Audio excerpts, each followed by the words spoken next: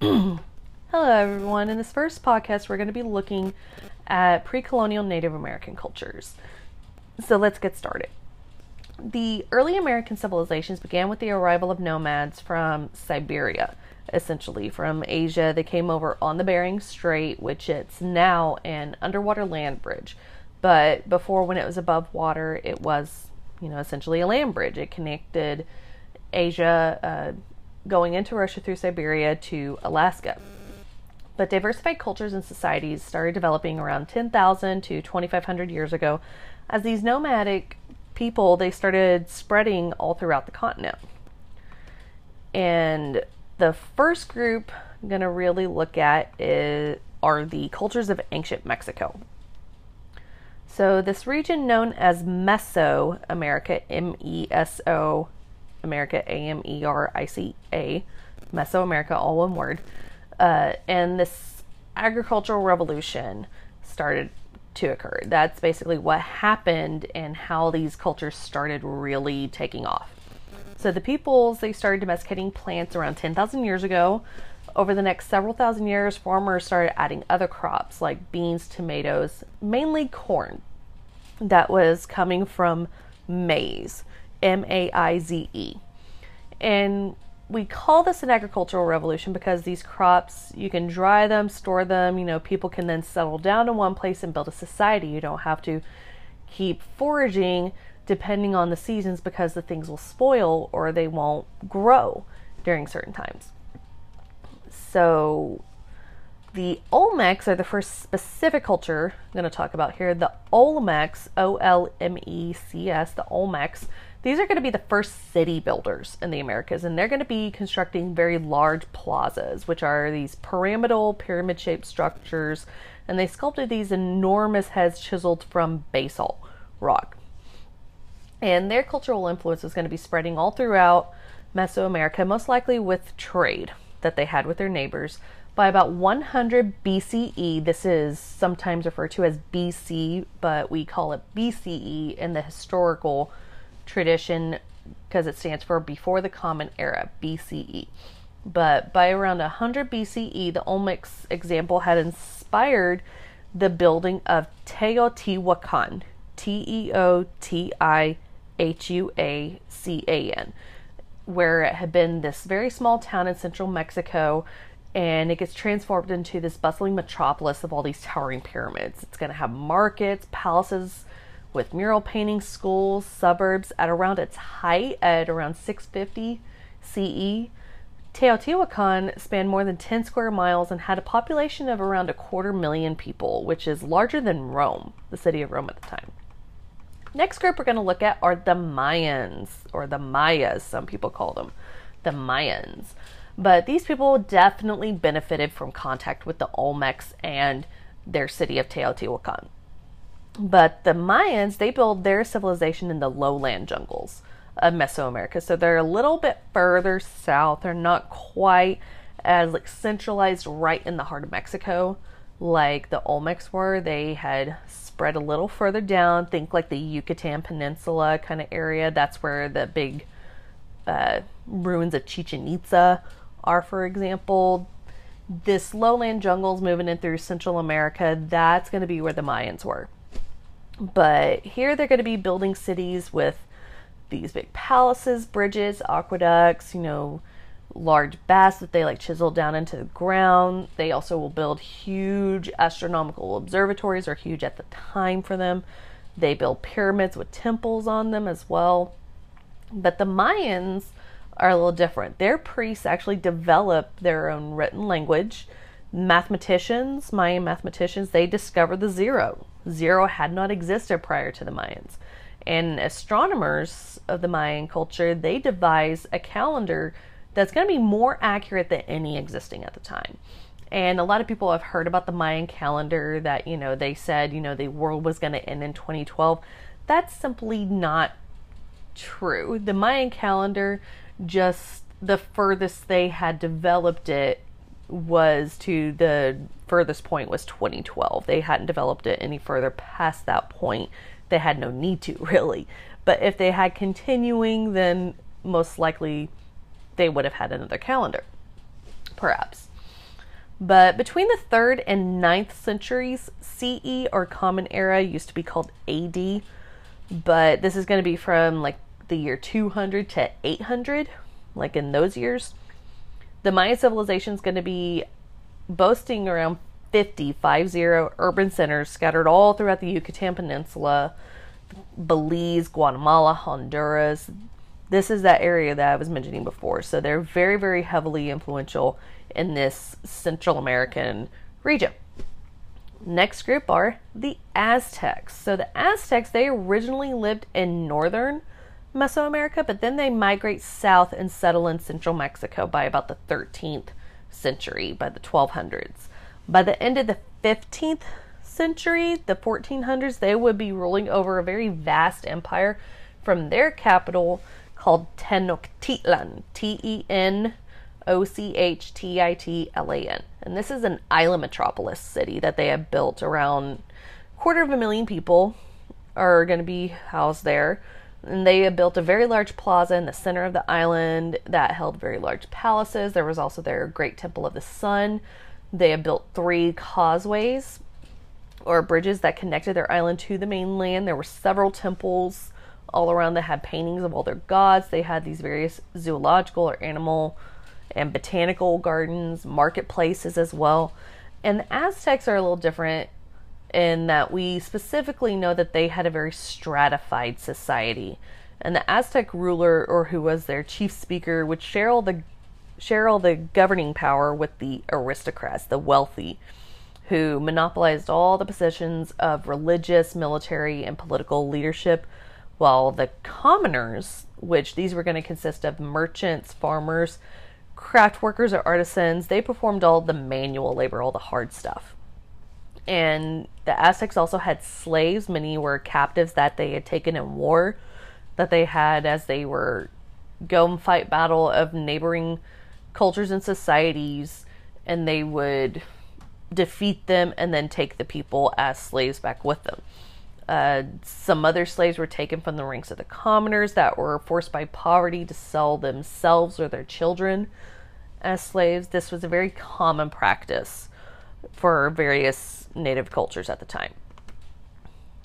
So the next we're going to be looking at is further north into the modern day United States. Specifically, we're going to be looking at the southwest region here. And the 2 cultures we're going to talk about first are going to be the Mogollon and Hohokam people. So these 2 cultures, they are going to really flourish in New Mexico and southern Arizona during the first 1,000 years CE or AD. So both of these cultures, they tended to cluster their dwellings or homes near streams, which allowed them to adopt irrigation systems for maize cultivation that they had also performed in central Mexico. Other cultures had. But the Mogollon, Mogollon, these are the big master potters of the Southwest. The Hohokam, Hohokam, like M as a Mike. But they had pioneered and created these huge, vast, complex irrigation systems in southern Arizona, and it allowed them to support one of the largest populations in pre-contact North America. So the Mogollon are the big potters, with building clay artifacts, things like that, whereas the Hohokam, they make all the big irrigation systems, but they're not going to be huge city builders like the Olmecs have been. But to the north of the Mogollon and Hohokam people are going to be the Anasazi, Anasazi, otherwise known as the ancestral Pueblos. So the Pueblo culture that many people know of from, the 1800s to present, their ancestors, the ancestral Pueblo, were called the Anasazis. But they were in the Four Corners region. And the Four Corners region, that is Arizona, Colorado, New Mexico, and Utah, where all the corners of those states all meet at one point. So, and it's this big, huge area that they were spread out all over. But the Anasazi adapted corn, beans, squash to relatively high altitude in the Colorado Plateau region. And they would also start selling off their growing surplus, and they were able to transform into a very prosperous society that became very complex as well. They built villages with very complexly built masonry buildings, which these are going to be apartment-like structures up to about 4 stories high. They would have hundreds of rooms, and they were building these masonry buildings in high altitude places as well, like Mesa Verde in Colorado, Cañon de Chelly in Arizona.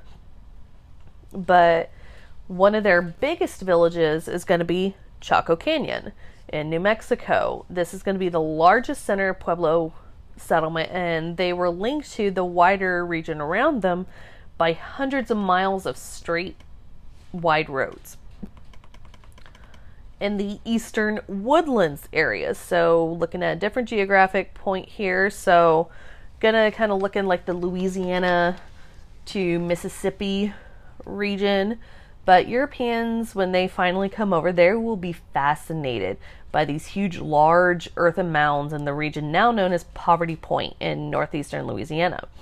And it's thought that these structures, which are basically 6 semicircular rings, they rise about 9 feet in height. They're more than half a mile wide in diameter. But they think they may have been sites for studying the stars potentially.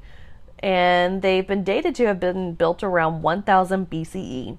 But hundreds of other mounds were built around 2,000 years ago by the Adena and Hopewell cultures. Adena is spelled Adena, and Hopewell is like the words hope and well, Hopewell. But these cultures built other mounds around 2,000 years ago as burial places for their leading men and women. And these mounds, when they've done archaeological digs on them, they found various items like antler headdresses, copper necklaces, also shells and pearls. And they found these items where they can trace them as far north as Canada, even in the west of Wyoming, east of Florida. So it's speculated they most likely had various trading networks with the cultures all around them and the societies around them. But then there are the Mississippians. So by the 12th century, the Mississippians, their culture had become the big city builders north of the Rio Grande. So they're quite some time after the Olmecs and in a different area, of course. But their towns radiated for hundreds of miles in every direction from their trading network hub at Cahokia. And Cahokia was a port city that had several thousand people. It was directly across from the St. Louis area, from the city of St. Louis now, is directly across from there at the Mississippi and Missouri rivers was where it was. And Cahokia is another city that was very comparable to the Mesoamerican city builders. They had plazas filled with surplus crops. The city was known for the structures that were surrounding the plazas, which were more than 100 flat-top pyramidal mounds that were crowned with religious temples and homes for their elite. And then in the Great Plains area of North America, the migratory people, the nomadic people, were very different. They didn't cultivate crops near water sources. So they're different because they depended on hunting and foraging, migrating across the area and the region to exploit the resources that are very dependent on the seasons. Their primary source of game was going to be bison or buffalo. In the Great Basin area, which the Great Basin area is present-day Nevada and Utah, eastern California, western Wyoming, and Colorado.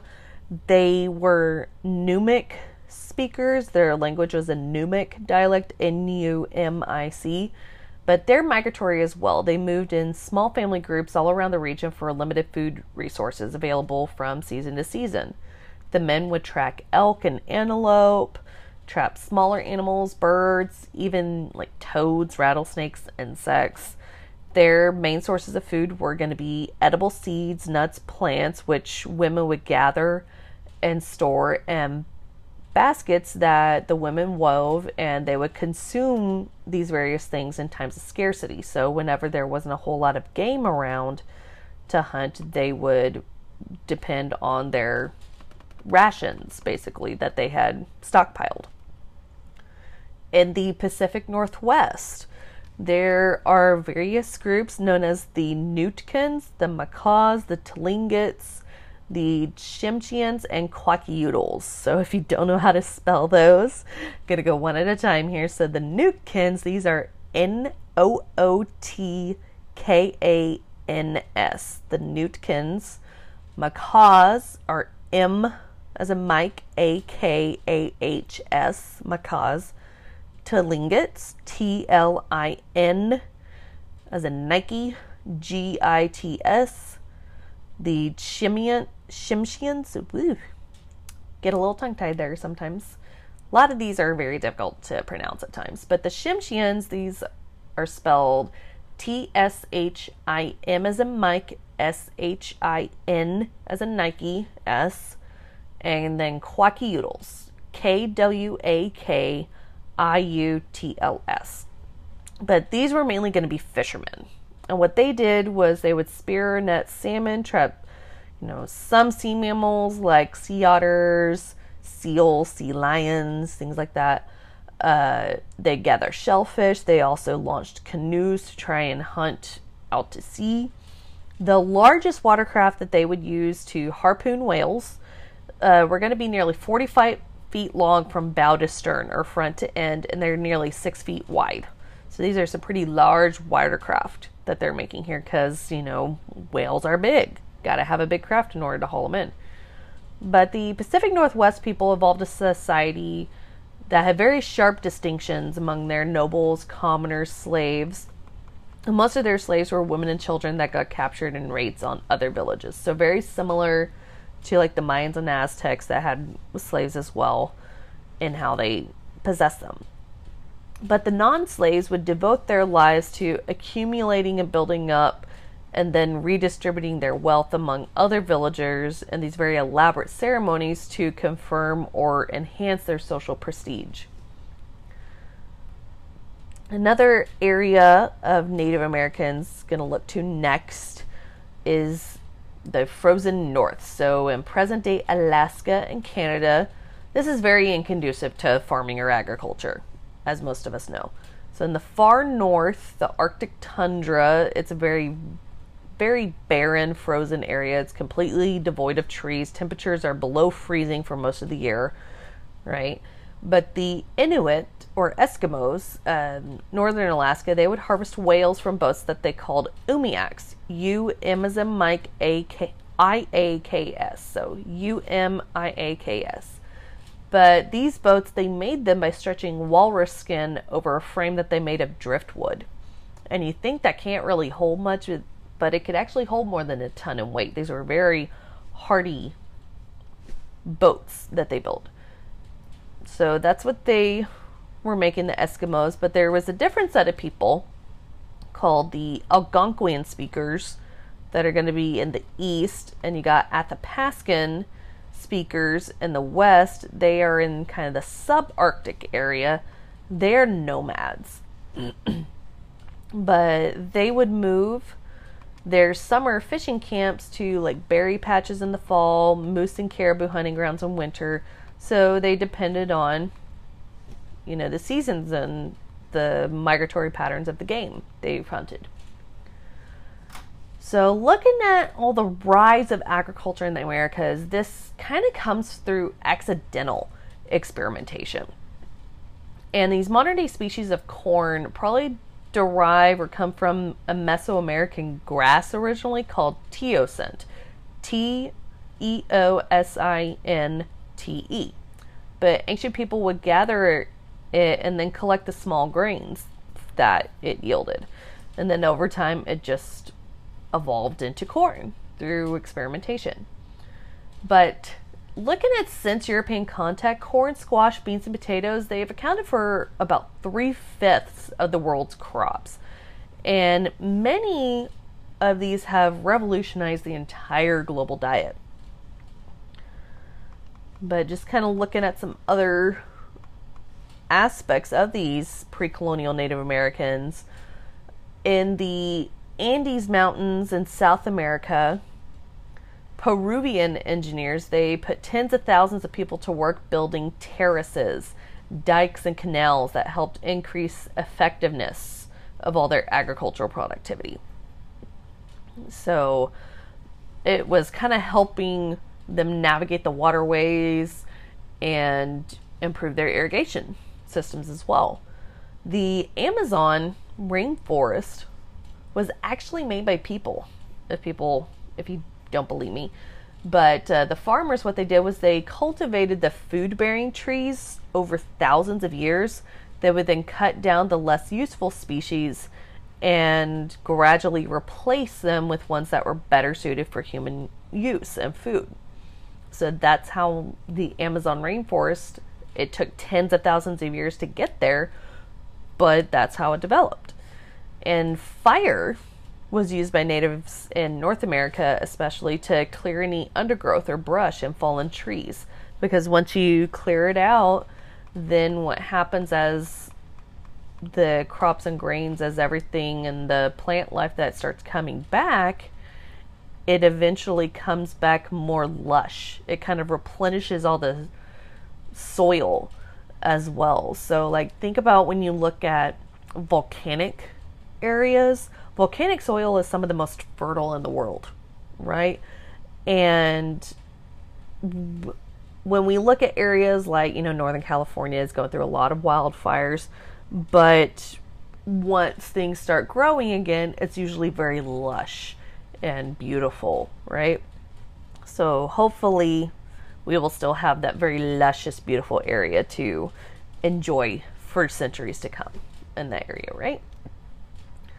But looking at influence of geography and climate as well, there are some innovations and limitations naturally and otherwise that start popping up with the pre-colonial Native Americans. So the north-south orientation that we speak of, that refers to natural barriers to plant and animal transfer that arise. So Mesoamerica and South America, they're separated by a natural barrier. It's very tropical, equatorial lowland jungles. It caused plants like corn several thousand years to jump from one region to the next. And sometimes the transfer of crops like that wouldn't have even happened without European contact, because they had ships where they would take it on board their ship and then get off somewhere else and then transplant seeds and such to then make that transfer from one area to another. But Eurasian people, Europeans and Asians, Eurasians all together, they tended to live very closely with animals, especially large animals. Most diseases affecting people kind of stem from them. So for instance, measles, tuberculosis, smallpox, they all came from diseases that were afflicting cattle.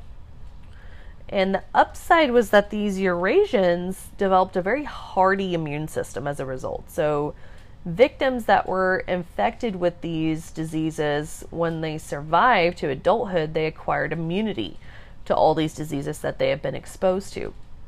But virtually no large mammals were domesticated in the Americas. So Native Americans very scarcely domesticated any animals. They usually only domesticated things like turkeys, maybe dogs, guinea pigs, Muscovy ducks, Muscovy. The largest mammal that they domesticated was the llama, and it was so they could take the alpaca, the wool, from it. But Native Americans, they're spared most of these major diseases that affected Europeans until 1492. That is the famous year that Columbus makes contact in the Americas, right? So Europeans, they realized the infections they had experienced as children back in the old world, they spread like wildfire through all these indigenous villages, especially among adults. Adults received the greatest damage from these, but native communities often came under attack from multiple diseases at the same time. And these diseases, along with wars with colonists, eventually they would kill natives by the millions, while the European populations just increased and spread. But most of the continent's most dramatic changes occurred in just the few centuries prior to European contact. Still poorly understood, but the most influential civilizations just suddenly collapsed.